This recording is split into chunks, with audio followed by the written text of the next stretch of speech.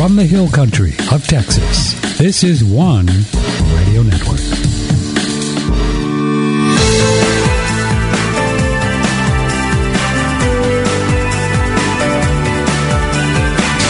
And a very pleasant good evening to you. It is 7:01. We're 30 seconds late. This is OneRadioNetwork.com, and we are broadcasting from the beautiful hill country in Texas.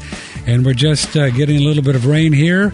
And a place where it never rains is New Jersey, where our co-host for tonight and every Wednesday night is Andrew Gause, 25-year currency historian and nationally recognized expert on the U.S. monetary system. Is that true? It never rains in New Jersey? I don't know who told you that. Well, it was just... we have toxic rain here. Toxic? You don't have toxic rain there. I'm telling you. But you have everything but Ron Paul signs on the lawn. Oh, well. What's the latest? The latest. I'm reading the front headlines of this week's paper is that they've dismissed the charges against me. Well, they have. They did. And the charges were having a Ron Paul sign after the election. Yes. Mm-hmm. Yes. I wasn't operating within the proscribed free speech period. Yeah, well. We had our free speech zone, where they would tell us where we could go to stand and make our voices heard. Right. So now there's a free speech period.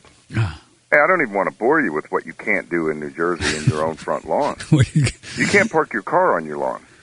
Well, you can't keep your Christmas tree lights up more than 30 days after Christmas. Oh, really? It's the law. It's the law. Do you believe this? Well, it's the law. What's next?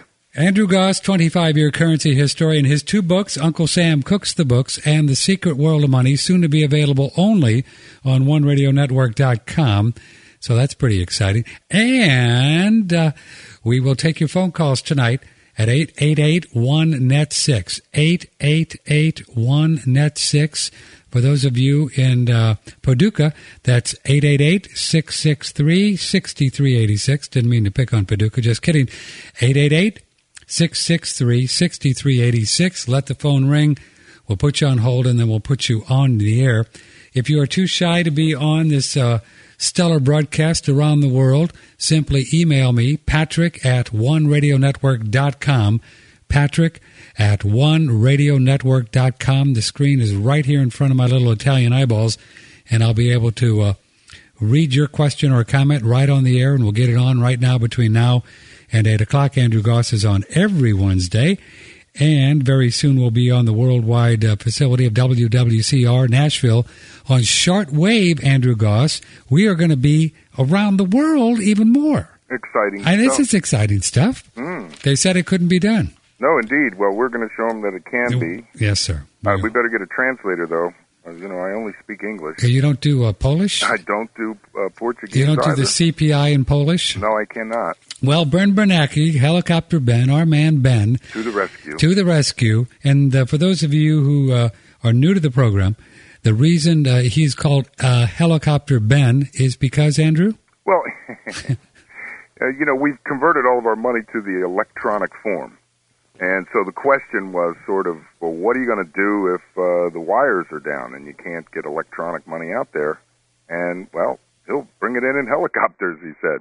He'll helicopter it in. He'll parachute it in, I suppose. It should be Parachute Ben, I think, would be more appropriate. And they call him Helicopter Ben because of that. Yeah, as a result of that. I don't know if he likes that nickname. Probably not. Everyone knows who he is. Well, Helicopter Ben has been living up to his nickname for... in the last 2 or 3 weeks, about 400B with a B, $400 billion. Well, make that 600 if you count the tips. What happened to where'd the other 200 come from? Well, they sneak it in here and there and just about everywhere.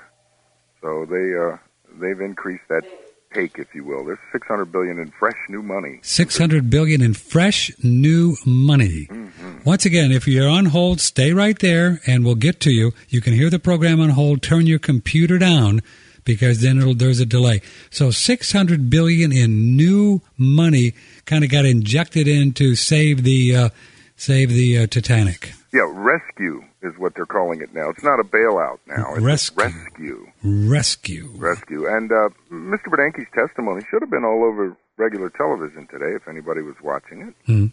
For those of you who watch such things. unlike Alan Greenspan, who you needed an interpreter to understand what was Alan in there today? No, he wasn't. But when he was, it was very difficult to listen. But Mr. Bernanke has a little better delivery than, than does.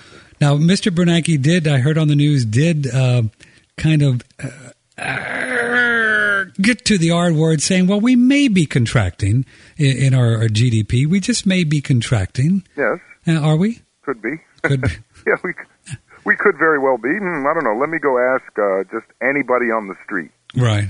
Whether or not we're in a recession, of course. Well, yeah. Of course they'll tell us I don't understand how one can be injecting billions of dollars into this thing we call the economy of newly created dollars out there just chasing after stuff. Right. And business not expanding somehow. Well, what's going on? Well, what's going on is simply this. They've tightened up mortgage standards to the point that the average individual can't get a mortgage. And so if they can't get a mortgage, they can't buy a house. And if they can't buy a house, then they can't make carpet for the house. And you don't have carpet, you don't need a new vacuum. So did they, the wonderful thing we call they, did they throw the baby out with the bathwater with this subprime thing coming out of the box here? Indeed. I think the initial mistake was raising interest rates. If you recall that insane. I mean, I think Mr. Ben didn't, when he came in, he had that reputation as a guy who was just going to pour money all over every problem. And so in trying to prove that he was a tough guy, he started raising interest rates. You remember that? Yeah. He raised them from 1 to 5 1/4. And so people's mortgages started resetting. New buyers were crowded out of the real estate market. And now in his rush to take the rate all the way back down to 1, which is where we are again, right where we started, he's left that consumer completely out of the equation. So it's really tough now to go in and borrow a couple $100,000 for a house? Yeah. We used to be able to no doc mortgages, right? Not anymore. No documentation. Stated income. You tell them how much you make. And, 100% loans and 125s. Remember those? Yeah. What's the value of the house? We'll loan you 125% so you can buy new furniture. But not anymore. No, those standards have tightened up dramatically. So this is what you need to see next. But once that chokehold is removed, and I would suffice it to, I think it's enough to say that they've chased the speculators out of the housing market. Wouldn't you agree?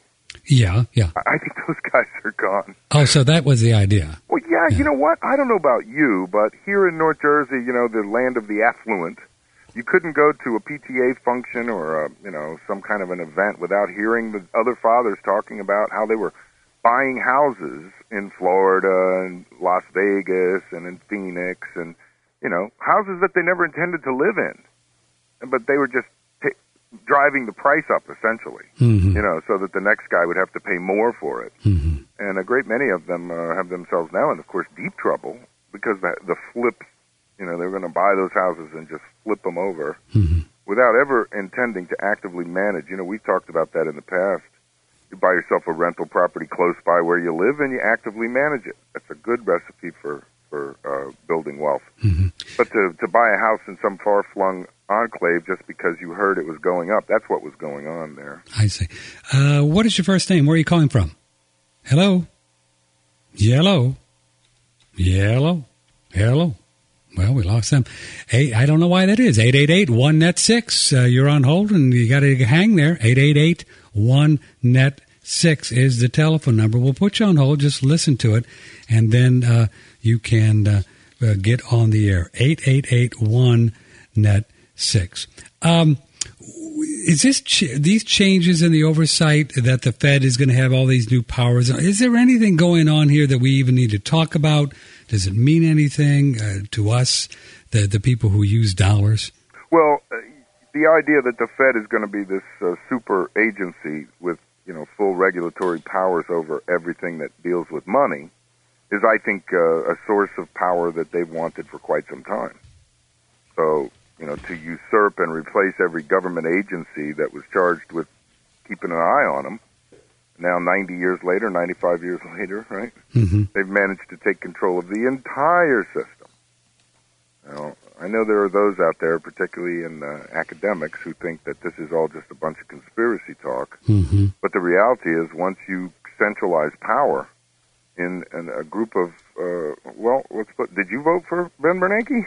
No, I didn't. I didn't vote for him. I voted for the other guy. I didn't vote for Yeah, them. so, I mean, these are unelected people. Mm-hmm. And we should definitely do something to shake them from their seats of power, not give them more. Mm-hmm. So I do object to the whole idea. I think we should nationalize the Fed. I've made that statement before. Sure. And that's my opinion on the subject. Sure. Okay, now we're going to see this caller. Are you there, caller? Hello? Are you there? Don't hang up. Hello? Well... Technology is a wonderful thing. Technology is a wonderful thing when it works. We were there. 888-1-NET-6.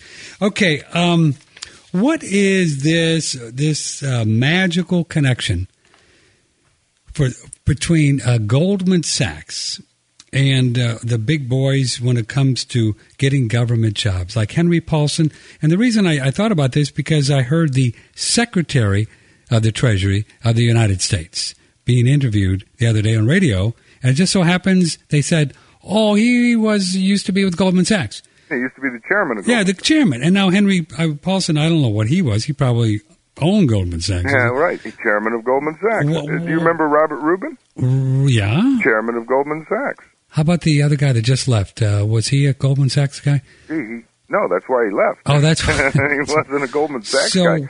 They waited until they could find somebody inside Goldman, I guess. I've commented on this before, how I call them the world's financiers, and they have a revolving door between government and Goldman Sachs that's incredible. I mean, the odds are just unbelievable that so many people from inside that company would control various aspects of the U.S. financial system, but there you have it. And who is Goldman Sachs, and why are they have such an inside road here? Well, they're one of the primary owners of the Federal Reserve Bank of New York, along with J.P. Morgan Chase. Okay. So they're really in there. One of the 22 primary bond dealers.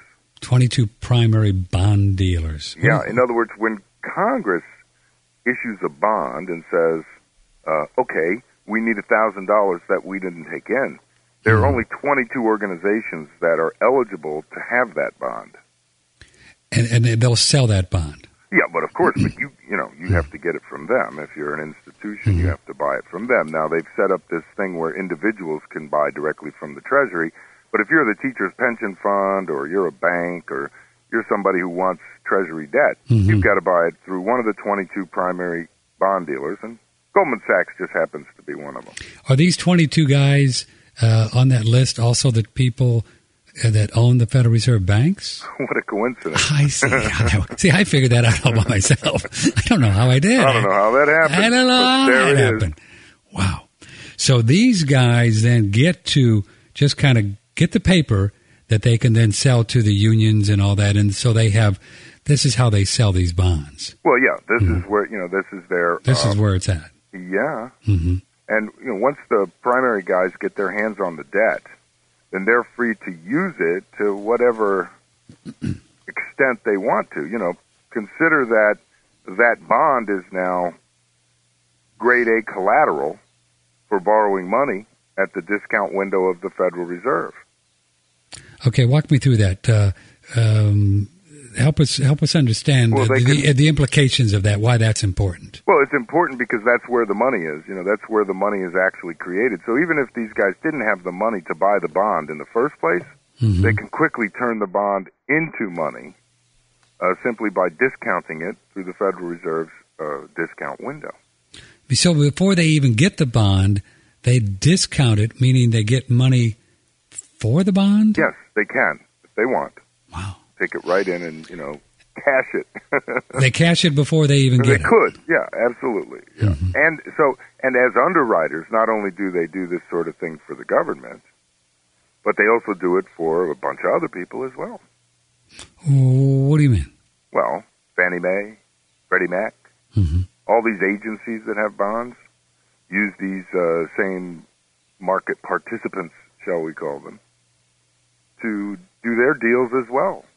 If you're Fannie Mae and you want to sell $1 billion worth of bonds, you take them right on over to one of the primary bond dealers and you say, here they are, and turn them into money. So Fannie Mae, if they want to loan out $1 billion to homeowners, or they guarantee home mortgages, right? Yeah, well, they create the money. They create the money. They take it to Goldman Sachs and say, we have $1 billion here, and give us $1 billion, and here are these notes. Right. Right? Right. Right. And then what do they do? What do they do with the $1 billion? Then they'll loan it to people to buy homes Or anything. or Yeah. Or anything. And this is the real gist of the problem, to suggest or to blame this entire problem on the guy who can't pay his home mortgage is really, really disingenuous. The scope of the problem has more to do with, corporate paper than it does with individuals and their individual home mortgages. So explain to us what that means, corporate paper. We understand the idea of a mortgage, but what corporate paper? Well, I'm Corporation Enron, and I issue $100 million worth of bonds. And Moody's looks at them and goes, oh, those are great. Boom. AAA, put a stamp on them. Now suddenly that's $100 million. Suddenly $100 million can be created on the strength of those bonds. And they can be bundled together, and let's say they yield 6% variable, and I want a fixed interest rate, so they can be swapped. The risk can be swapped. The interest rate can be stripped away from the face value of the bond and bundled. They do all sorts of smoke and mirrors things with these instruments to create additional value, value that might not be there in the face value of the bond. And so these corporate debts get bundled together and then sold to pension funds and small banks and, institutions looking to invest their money. That's the real root of the system. And since there's so much of it out there, I was watching George Soros today. Did you catch that perhaps? If you're out there with a television? No. George Soros has a new book out, and he's pounding it around the circuit. And he made the mention of these debt swaps, these default swaps. Essentially, you're just in case your bond goes bad, or the issuer of your bond goes bad, you roll that risk off to a third party, and you pay them a premium for taking that risk. So I'm in this nice corporate bond that yields 8%, but I'm afraid the corporation is going to go bankrupt. So what do? I roll that default risk onto a third party who, I pay them a premium, and then they take that risk. Oh, you tell them about the risk? Oh, sure. Oh, you tell them and you say it'll just cost you more here. Only if they it'll default. Cost you less. It'll cost you less. Only if they default. Only if the person it's like, think of them as a bond insurer. And that's essentially what they've done, is they've created a second level of insurance to make the investors more comfortable. But now, in the face of defaults, they're realizing that the people to whom that risk was assigned are not able to pay. So it's as if this entire second segment of the market is now unraveling. So they have so many cheap threads leading into that same questionable debt instrument that it's much more than just the $100 million bond now. Now it stretches into billions through multiplication. And in fact, Soros himself estimated that these default obligation swaps are in the 40 trillion range. 40 trillion. 40 trillion. And his point was that none of the issuers of these insurances are regulated in any fashion, anywhere.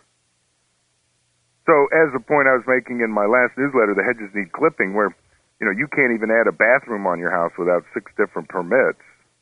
They're allowed to issue $40 trillion in obligations without anyone knowing, without any regulation of any sort. Wow. And that is an absolutely frightening prospect. So the Federal Reserve, of course, says, put us in charge of the whole thing, and then you won't have to worry about it. Yeah. We're with Andrew Gause, 25-year currency historian, and 2 books, Secret World of Money and Uncle Sam Cooks the Books. Let me tell you just a second about Andrew. He is with SDL Incorporated, and he buys and sells gold coins for a living. That's what you do for a living. That's how you pay your rent and take care of your kids, right? That's right. Because writing books, you don't make a lot of money writing books. Right? Well, not enough. They're doing radio show. Hey, you don't make a lot of money. Nah, yeah. No. So that's what you do. I buy old coins. You buy old coins, sell old coins, and why would somebody? What is your selling point? There's a million places you go buy gold coins. Why do you think that somebody would have a good experience with you as opposed to someone else? Maybe? Well, because it's hands-on. It's what we call a vertically integrated company. It's what they call, what would be known as. Everyone here has a stake in the operation. No one sits home and draws a paycheck for not working. Mm-hmm. So we keep our overhead to a minimum so that we don't have to charge exorbitant prices. And if you've compared prices, you'll know what that means. If not, then please do so, because you'll find there is a big difference in what dealers have to charge based upon how big their overhead is. Mm-hmm.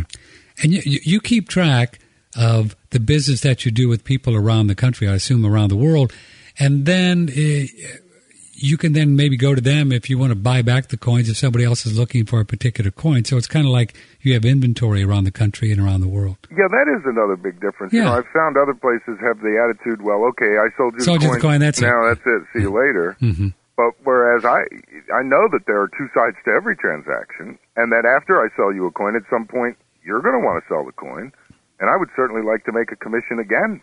That's how any good realtor does his business, right? Yeah. So, we do follow that attitude. So for us, customer service is number one. You want to keep a long-term customer. That way, when time comes to sell, they're not going to think of anyone else but you. Mm-hmm. And Andrew's number up in New Jersey is 800-468-2646, 800-468-2646. And you're available to talk with people personally about coins and stuff like that, right? Yeah, that's what I meant by everybody works.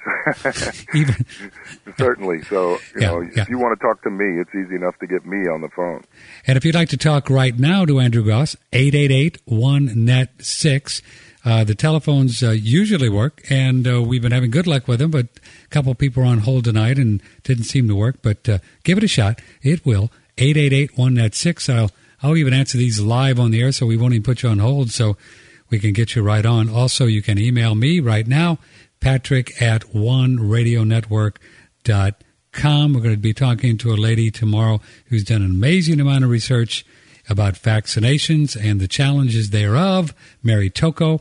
And then on Friday, a very cool, very interesting man in the Austin area who's doing some really great work with nutrition, chiropractic, acupuncture and stuff. And that'll be on Friday night. Andrew, I want to understand a little bit about this idea of deflation and inflation. There are all kinds of different newsletters and people out there that's saying, well, it could go either way. No. Well, I know they're saying that. How can all these people who have newsletters and supposedly smarty pants and study this stuff, I mean, by deflation, do they mean that prices, like on homes and all that, and stocks could deflate? So that's what they're talking about, deflation? Well, the general... Is that what they're talking about? Let's assume they're talking about the consumer price index. Well, that's not going to go down, right? I don't think so. No, why would it? I don't know if they're talking about deflation in the classic sense, meaning that the government or the Fed is going to start pulling money out of circulation. Well, I guess money would be coming out of circulation when assets go down in value, right? Doesn't that pull money out essentially?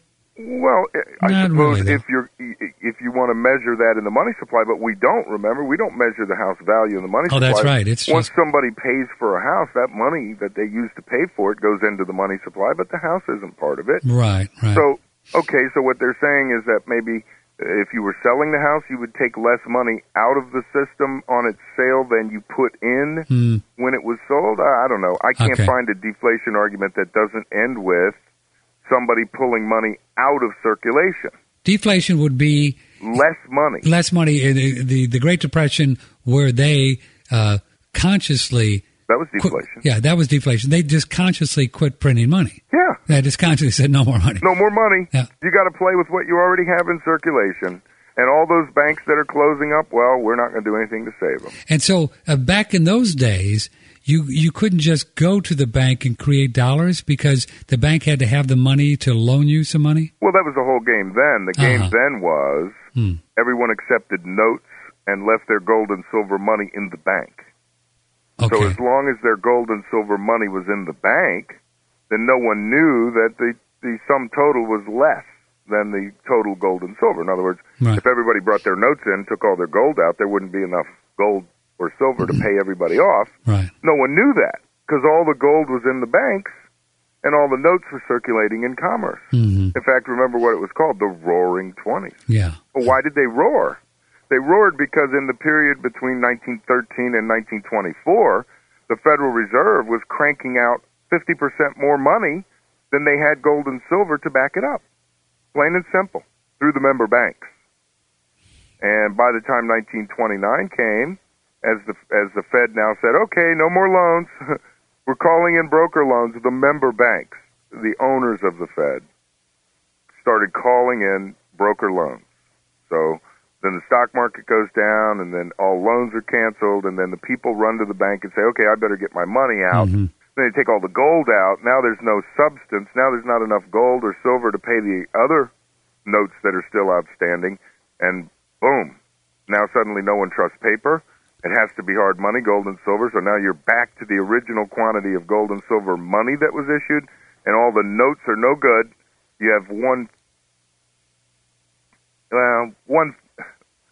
half of the money that you had previously in circulation. I was going to say 1/3, but it was more like one half. Yeah, that's why I talked to my mom about it one time, and she remembers, she said, well, I don't remember very clearly, except all I do remember, there just wasn't any money. Right. That's what she said. She said there just wasn't any money. I said, what do you mean there wasn't any money? Well, she said, you just couldn't get money. I mean, people couldn't, there was no money. There was no money. There was no money. People say, I can't hire you because I don't have any money. Precisely. Yeah. Wow. So with half the money in circulation, right. that which used to cost $1 now only costs 50 cents. Right.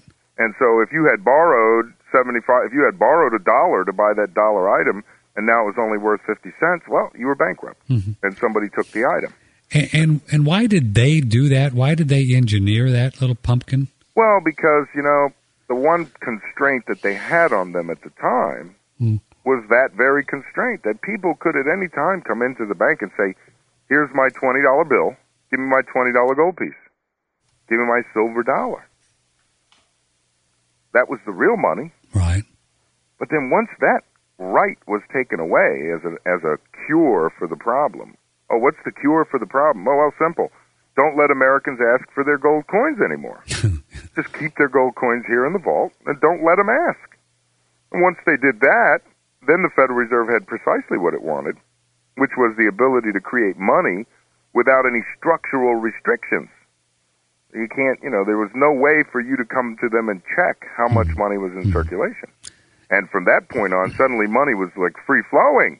And we had a single point of entry, and that was the federal government. So that got us all used to the idea that all money comes from government. We had the WPA and the CCC and the Tennessee Valley Water Authority. You had the Hoover Dam and its, enormous payroll. And then these civilian conservation corps up and down the United States, everybody.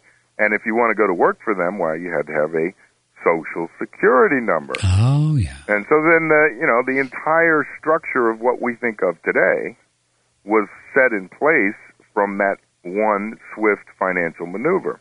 And now what I see coming from this financial debacle is a supranational Federal Reserve type agency that has full authority over all debt issuance throughout the world, not just in the United States. And how does that affect you and I and Mr. and Mrs. America? Well, how can it affect us in the next 5 to 10 years? Because I think once the authority to regulate the amount of debt in circulation rests with a supranational authority, then we as citizens have lost our financial sovereignty. But hasn't that not already happened, though? Well, yes and no. Uh-huh. I mean, we still have the option to find that local happy point.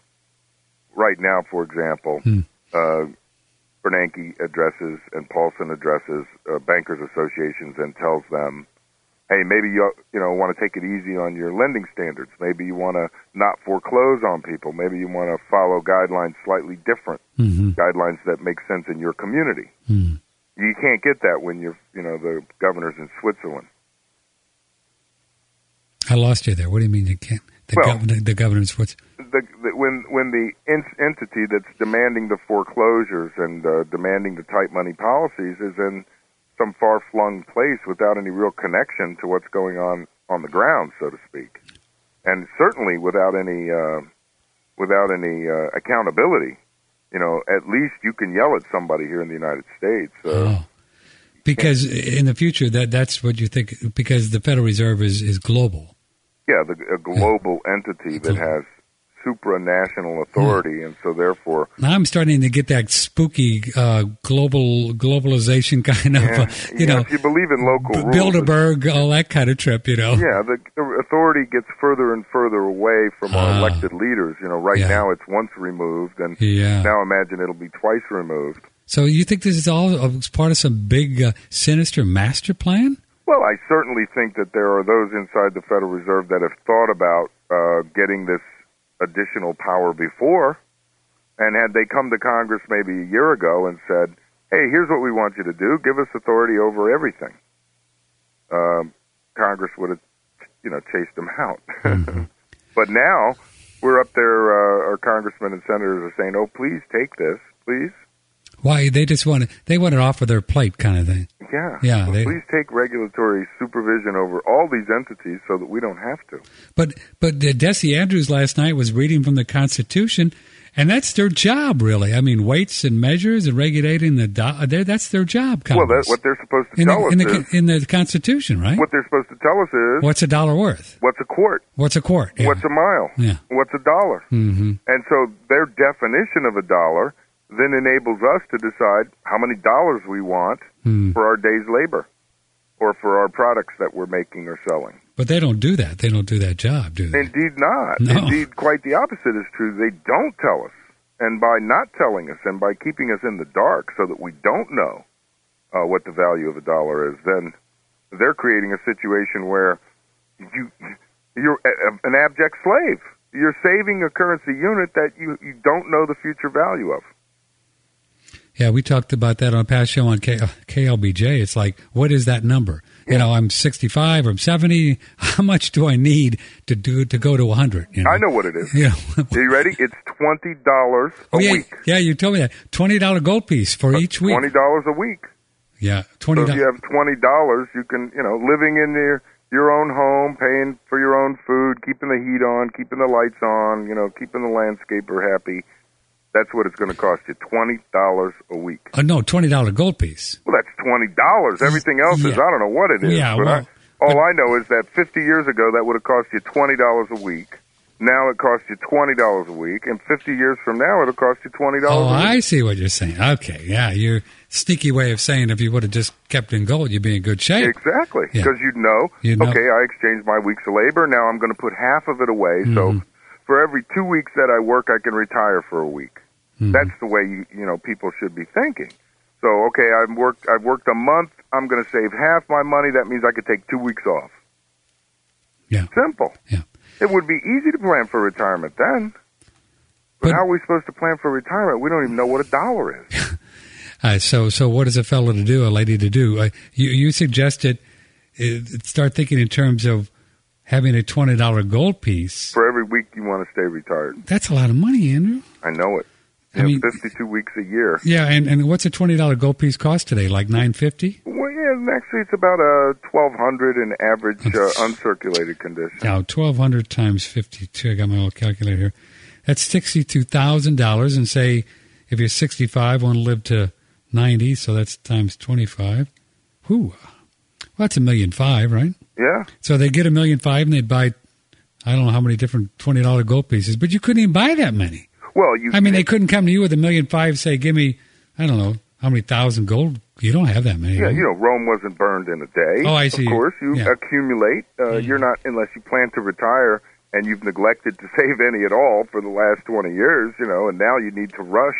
Yeah. And we have folks in that circumstance, believe me, I know it. We all tend to procrastinate till the last minute. And so we work in chunks. Now, I buy these things whenever they're available, and then I send them off and have them certified, and they come back from the service 40, 50, 80, 100 at a time. Mm-hmm. So we offer them up in blocks and chunks, and that's essentially what we do when coins come in a fashion such as this. I just go through my list and call folks that have expressed an interest and say, okay, by the way, I have this many available, or I have that many available. Mm-hmm. And then, the other side of it is supplemented with folks who are just now starting to retire. And they've done their duty and put their $20 gold piece aside, and, now they want to enjoy themselves, so they send one in, sell one, send another in, sell another, and so on. And so there's a two-way flow, and we can always provide on a continuing basis the means for people to acquire these things. Mm-hmm. You're right; it's difficult to do all at once, but don't try to do it that way. That's the best advice I can give. But what if? Let me play devil's advocate here. What if you have 500 of these puppies or whatever? So that's about 10 years, and gold goes down to $200 an ounce. Man, you're sucking eggs, aren't you? Well, no, because the correlation there is that's deflation. That's what you're describing. Oh, that's so prices would be going way follow it right on down. Oh, I see. Yeah. I mean, that's the idea. Mm-hmm. And so the concept is that you want enough to weather through these periods, obviously, when gold might be lower than it was when you bought it. So that's why we tell people not to speculate, not to try to rush in at the last minute or at the top or at the bottom, wherever you think you might be, but rather accumulate. Mm-hmm. Because if you spread your purchases out over months and years, and your sales the same way, then you're assured that you're not going to have missed the top or the bottom. Mm-hmm. You get an average in and an average out. Yeah. And it works over the long haul, believe me. We're with Andrew Gause, 25-year currency historian. He's here every Wednesday night on One Radio Network. Tell your friends about our show and all the programs that we're doing. Soon to launch our OneRadioNetwork.com premium site so you can have access to all this stuff. Our number tonight and every night that we're on 7 to 8 Central, 888-1NET6, or my email right in front of me, Patrick at OneRadioNetwork.com.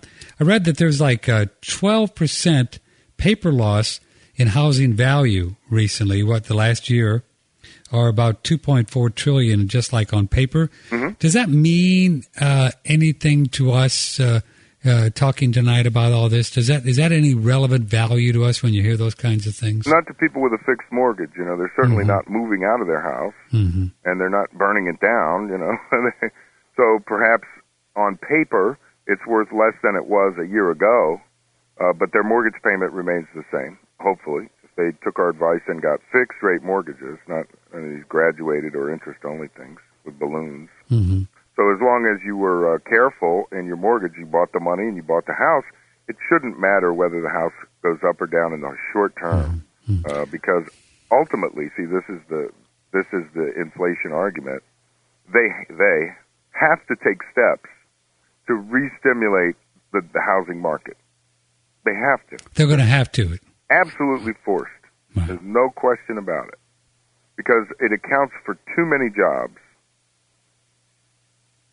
And the way they're going to do that would be to make it easier for people to borrow money. Yeah. See, Fannie Mae and But Freddie. aren't they back into that old game about just risky mortgages? Yeah, well, what I said would end up with this would all end up with what was subprime will now be prime. It's going to go back again. And a whole new... No, now it will be prime. In other words, what was before called subprime... Oh, they're just going to call it prime. It's just going to be prime. So the same These guys are rich, man. The loose standards will be institutionalized. Now, I see where Fannie Mae has already raised its limits inside where it used to be 400,000 and change. Now they've raised it to 722,000. What do you mean? The amount of money that they'll loan on a Fannie Mae mortgage. So that amount, just what we call a jumbo mortgage, it's now 722. Now, Fannie Mae has now raised the limit so that 720 is the new limit that they will loan.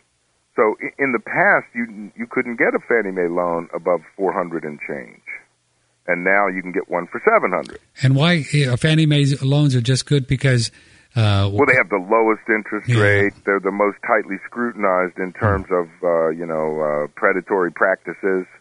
If you're getting a Fannie Mae mortgage, it's got truth in lending and very strict criteria on qualification as well as disclosure. they can't do things that some of these predatory lenders have been accused of. Andrew Gause, I really just got a glimpse when you were saying about they're going to just change the prime, subprime category to prime, about your argument over these years that I've known you about this idea of using debt to your advantage, because I just got the glimpse of the idea, you know what, if this is not really money, it doesn't really matter anyway. These guys are just going to keep, doing the shell game, so they don't get caught, right? Right. Is that right? Absolutely right. They're just going to keep doing this until they can get away with it. Slowly but surely and insidiously. Just amazing. It erodes people's purchasing power so that they just don't get it until they get it in little flashes like that.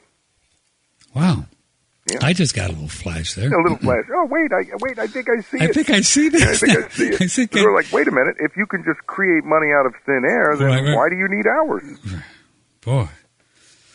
Man, oh man, oh man. Frightening prospect. You and I and everyone listening, I guess it's just up to us now to make more of these Federal Reserve notes and buy more real stuff. I mean, isn't our job now to dig in and just get more productive, huh? Yeah. I mean, we have to, don't we? Precisely. I mean, we have to. Yeah, because it's, survival of the fittest out there. Right. And so everyone has to tighten their belt, get a little better. Remember what I was always said about, improve your craft, improve your education, buy better tools, do what you have to do to be productive and to be more productive. And that is the only way to keep ahead of this curve, because if you're just going to save your money and put it in the bank and hope that at some point you're going to go back to it in the future and it's going to buy the same thing that it buys today, boy, you better be doubling and tripling every couple of years.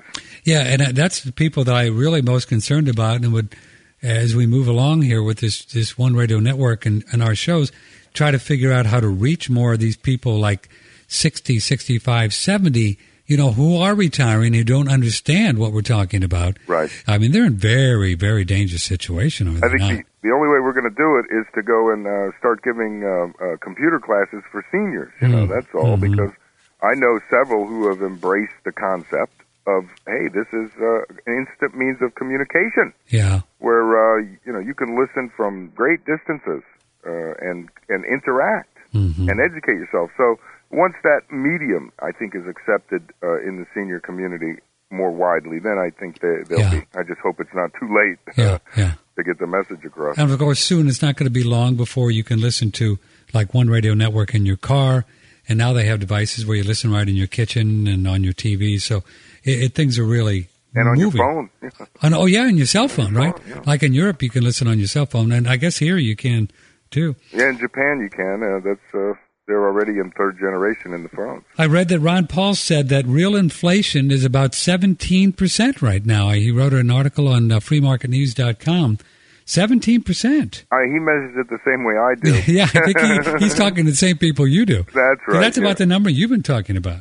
Well, yeah, because, see, we measure it the same way, which is the total increase in the bottom number on that monetary equation. Right. The only monetary equation you need to know is the top number, and that's how many dollars you have, and the bottom number, and that's how many dollars exist. So, and that's how you know your share of the total pie.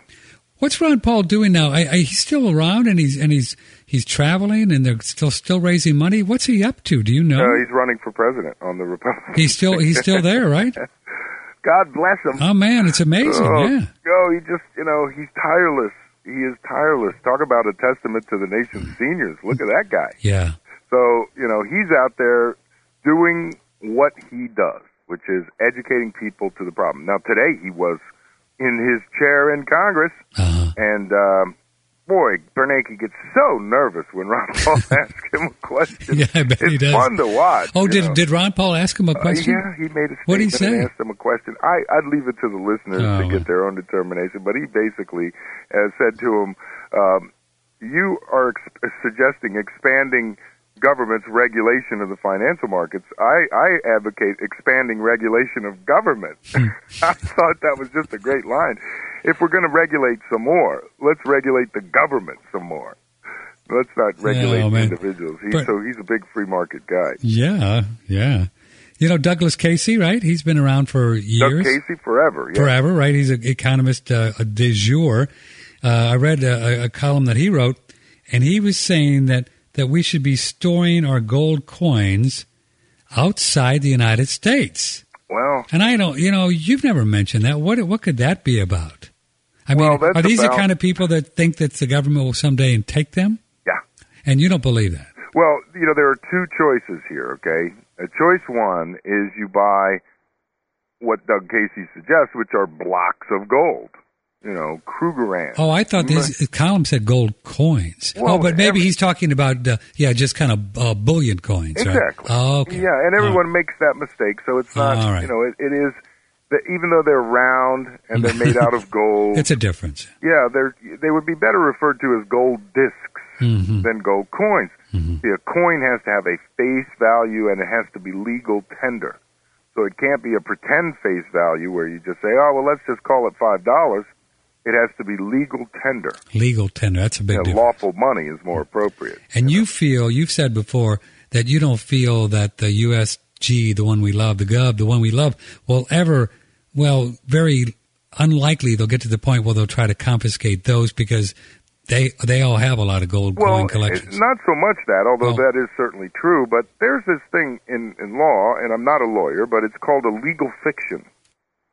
And the legal fiction at law, because the Constitution is very specific, right? It says, no state shall make anything but gold or silver coin a tender in payment of debt, right? Very, very specific. How could we be issuing paper money with no gold backing? How can that be? Wouldn't that be unconstitutional? See? You wouldn't even need a municipal judge to tell you that. Yeah, a grade school kid. You would be a grade school judge. You could say, is this unconstitutional? Well, not if we first acknowledge this legal fiction. And the legal fiction is that there's no difference between a $20 gold piece and a $20 bill. There's no difference between a silver dollar and a paper dollar. They're both a dollar. Dollar's a dollar. And since they're both a dollar, and that's what a dollar is, why then the legal fiction is that they represent each other. You could take a $20 gold piece down to the bank and deposit it as $20. You could take a silver dollar and pay your taxes with it. You could spend it at any store, silver dollar. And so that legal fiction has to remain in place because if you confiscate all of the money, all the gold and silver coin, and you make that illegal under edict, then you have to admit that the Constitution doesn't apply anymore. You have to say, okay, the Constitution is null and void. In fact, we'll just scratch that part out that says about gold and silver coin because now we've confiscated them all. Oh. I don't think that's very likely. I think what's more likely is those evil, nasty gold hoarders, we're going to take care of them. Oh, the people with the bullion. The gold speculators. Yeah, you know the ones. Yeah. The ones that have so little faith in the dollar that they're going to dump it in favor of gold. I think we should put a windfall profits tax on those people, and we should closely regulate all of their transactions because they're killing the dollar with their speculations in gold. Now, who's going to be opposed to that? Oh, I see. They can get the American people behind that. Oh, no problem getting behind that. But then how do you stop a guy who has a coin collection? Are you going to confiscate butterfly collections? I'm just looking for these buffalo head nickels, man. Leave me alone. Leave me alone.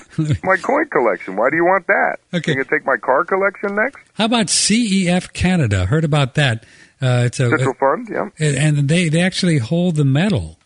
Yeah, it's another one of those. But you still don't have you still don't have possession of the coins, and so that's a downside for you. That's like right? GLD, right? Well, because let's imagine that these guys who predict ultimate police state, roadblocks and this right. Of, okay, Alex Jones, right? Yeah, kind of stuff. That kind of stuff. Okay. Yeah. End of the world. What do they call it? Tawakawi. The end of the world as we know it. First of all, it doesn't. This week only. It's not going to be publicized in the paper. You're just going to wake up one morning and boom, it's there. And so you're going to have to grab your stuff and hit the road or whatever it is you're going to do. You don't want to be arguing with somebody on a phone, 100 miles away to send you your gold. That's right. So, I never thought about that. You don't. Yeah. And you're certainly what about my gold here? Yeah, so when I hear someone say that they're being advised to take their gold offshore, my advice is, well, as long as you plan to go with it, that's okay. But if you're going to stay here and send your gold offshore, I would advise against that. Unless maybe you had a trusted uncle in Switzerland or something like that. And your plan is, if any of this happens, to go there, and then when you get there, you'll have a source of revenue or wealth. That makes a little bit of sense to me. Can you legally put gold coins in a box and mail them overseas? Sure. Oh, you can? Yep. Nobody knows what it is, I guess. Well, you have to declare for what it is. In the case of me, I'm declaring a silver dollar as a dollar. Oh, I see. Yeah. A $20 gold, that's $20. Mm-hmm. Read it.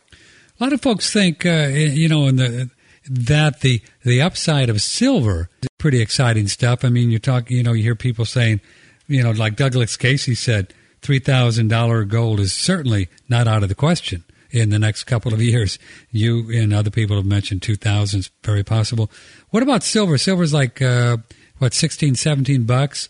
And I remember not too long ago, it was like $9 or $7. It should be $56. 56? Yeah. Why 56? Well, using the historic 16-to-1 ratio, 16 ounces of silver was an ounce of gold.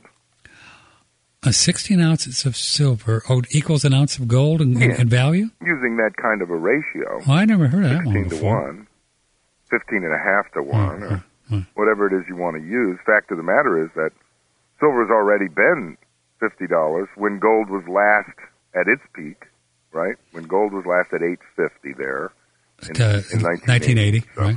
Silver hit its peak at $52. Mm-hmm. So right now, silver is still 1/3 or more of its, or less rather, of its all-time high. Where gold has surpassed its all-time high. Well, except for a couple of weeks ago. Now, most of the coins that you sell in the numismatic coins are more gold, but there are silver coins too, right? I love silver coins, but there's not that many of them? Well, it's hard for people to get a grasp on the idea that, here's a silver standing quarter from 1916 that contains a quarter ounce of silver, and it's going to cost you, $8,000. It's pure numismatic value, complete and utter. There's just nothing but numismatic value. They really got to trust you, right? They really have to trust coins. Right. Now, to get that hybrid coin is the one that I like the most, which is big 1 ounce gold piece or half ounce gold piece that sells for just a small premium relative to its gold content over the actual gold value. So you get a $20 gold piece that we were talking about before, for example, around $12.50, with like $900 worth of gold in it. Mm-hmm. Not a whole lot of the value of that coin is in the numismatic side. Most of it is in the gold side. And so in the event of an utter crisis where gold would shoot to, $20,000 an ounce, you wouldn't care that you're cracking your gold out of its holder and melting it or breaking it into pieces. It wouldn't matter. Mm-hmm. But if it's more like what I think it's going to be, which is just slow, steady, insidious inflation, then the premium on that coin will continue to rise just as fast as the gold price rises. And that right there is reason enough, I think, to buy a gold coin instead of a block of gold. We're kind of just running short on time here, but did you know, somebody told me that to get your check, the economic stimulus package, right? Right. Your 6 or 7 or whatever it is, that you have to fill out your 2007 tax return. Right. Did you know that? Yes. Isn't that interesting? Yeah, you have to pay. I think that's interesting. Yeah. If you don't put in a tax return, why, you're not going to get a check. Yeah. I made a call to the IRS, my buddies, we're having this conversation about a few things, and I was on hold, right? So they're telling you this whole thing you could go through to get your economic stimulus package. All right. And it's so interesting. Because they say, now if you've never filed for a couple of years, and you want to file, well, you can get this form so you can get your back. It's almost like they're doing this to unearth people who haven't filed for a while. And there's going to be millions of people who have never filed or something and say, well, I'm going to file just so I can get my $700. $600. I'm going to find out what these people are. Yes. It was just so great. I was on hold just laughing. I was saying, this is interesting. I had no idea. Indeed. Did you get your stimulus? Are you going to send yours back? I don't think I'm getting stimulated. You're not getting stimulated? I don't think I'm going to be stimulated. Come on, man. You're no fun. No stimulation for me. But I do know a few people who don't pay taxes, and they're going to, file their returns so they can get there. Really? Yeah, people who don't earn enough to pay taxes. Yeah. Well, I read another thing that I thought was interesting too, where they're beginning to see how many more people are going on food stamps the last year, and the reason they have a much better idea about it is because it's all electronic now. Yeah. Did you see that? Well, they give them little cards, Right? And they don't even give you little stamps anymore. It's just like the zip, zip, zip, zip. I remember when they put that in the Clinton administration. The best quote. Oh, has it been that long? Yeah. The best really? Quote. Well, the pilot program went in then under Donna Shalala into the Maryland system. They gave them their little cards. Right. And what she said in her testimony, and I quoted it then and I quote it now because it stuck in my head, is that they have, quote, an auditable trail of every transaction, end quote. Oh. I just thought that told the story. An auditable trail of every transaction. So they'll be able to tell if you're buying ding-dongs or wine or whatever. Well, wait a minute. They don't care if you're buying ding-dongs or wine today. Don't they? But let's suppose that 6 years from now you decide that you're going to, run for president. Mm-hmm. Well, then whether or not you bought ding-dongs and wine would be a relevant thing for a presidential candidate. Wow. So that'll be the type of thing that they'll dig out later. Or if you run afoul of the law in some other form, they can, go through your entire life's history to see what they can use. And you had mentioned on a past show too that you thought that was the real downside of any kind of this fair tax thing, where the government would be involved with virtually everything that a company sold, and that would be pretty interesting, right? I'm a no tax guy. Yeah, anyone who wants to say, well, you got to have taxes to run government, it's absurd. Government's one of the most profitable enterprises there is. You have so many different areas that fall within the purview of government as a money-making enterprise that all you really have to do is bring those back into the Treasury. Mm-hmm. Send the flow from the airports and the toll roads and the tariffs and goodness, the Federal Reserve or the Fannie Mae organization. All that stuff is all private, right? Absolutely, Absolutely. Yeah. Yeah. And you put the government in the power generation business, there's nothing wrong with that. Absolutely nothing wrong with that. Right. Anything that requires public use or that is used for the public and everyone has to buy and pay for, certainly to have government involved in that is not. And I thought your idea about the Social Security system was brilliant. The idea that if you had a trust fund there that you really kept it in there, and then you use that to loan people money at 4 or 5%. I mean, that's a steady income, and people are going to pay the mortgages generally, right? They always do. They always do. They figure out a way. I mean, and boy, what a beautiful thing that would be. It certainly would be, considering that Social Security trust funds now yielding like 1%. Well, I didn't think they had anything left in the old well, every bank. time the dollar comes in, they loan it out to themselves and pay themselves 1%. So it is accounted for through earmark. They say, oh, yeah, we got $1 in from Social Security today, and we're going to borrow it and put it in the highway trust fund, and then we're going to borrow it again and put it back in the general treasury. And you said that started back, President Johnson was the first guy to do that? Yeah, unified budgeting. Unified budgeting. Which means it's cooking the books, right? Uncle Sam cooks the books. I thought long and hard before I put that title on my Unified book. budgeting. Yeah. You got to love that one, man. That's a goodie. And that's what President Johnson did. He did. Well, what was the reason he wanted to balance the budget? He wanted to show a balanced budget. Right. Yeah, he was leaving office, and you think of everything else that happened around Johnson with Bobby Baker and Billy Sol Estes and all that stuff, all the scandal. So he wanted to do something good, so he would be remembered for something good, and a balanced budget is his. That's it. Andrew, we're out of time, kid. Goes fast. Hey, thank you so much. It was great fun. It's a pleasure. We'll see you next Wednesday. Okay. Next Wednesday on OneRadioNetwork.com. Your telephone number, quick?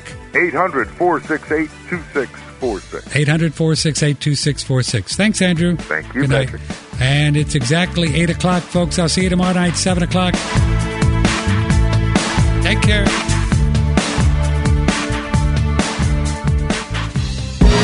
From the hill country of Texas, this is One Radio Network.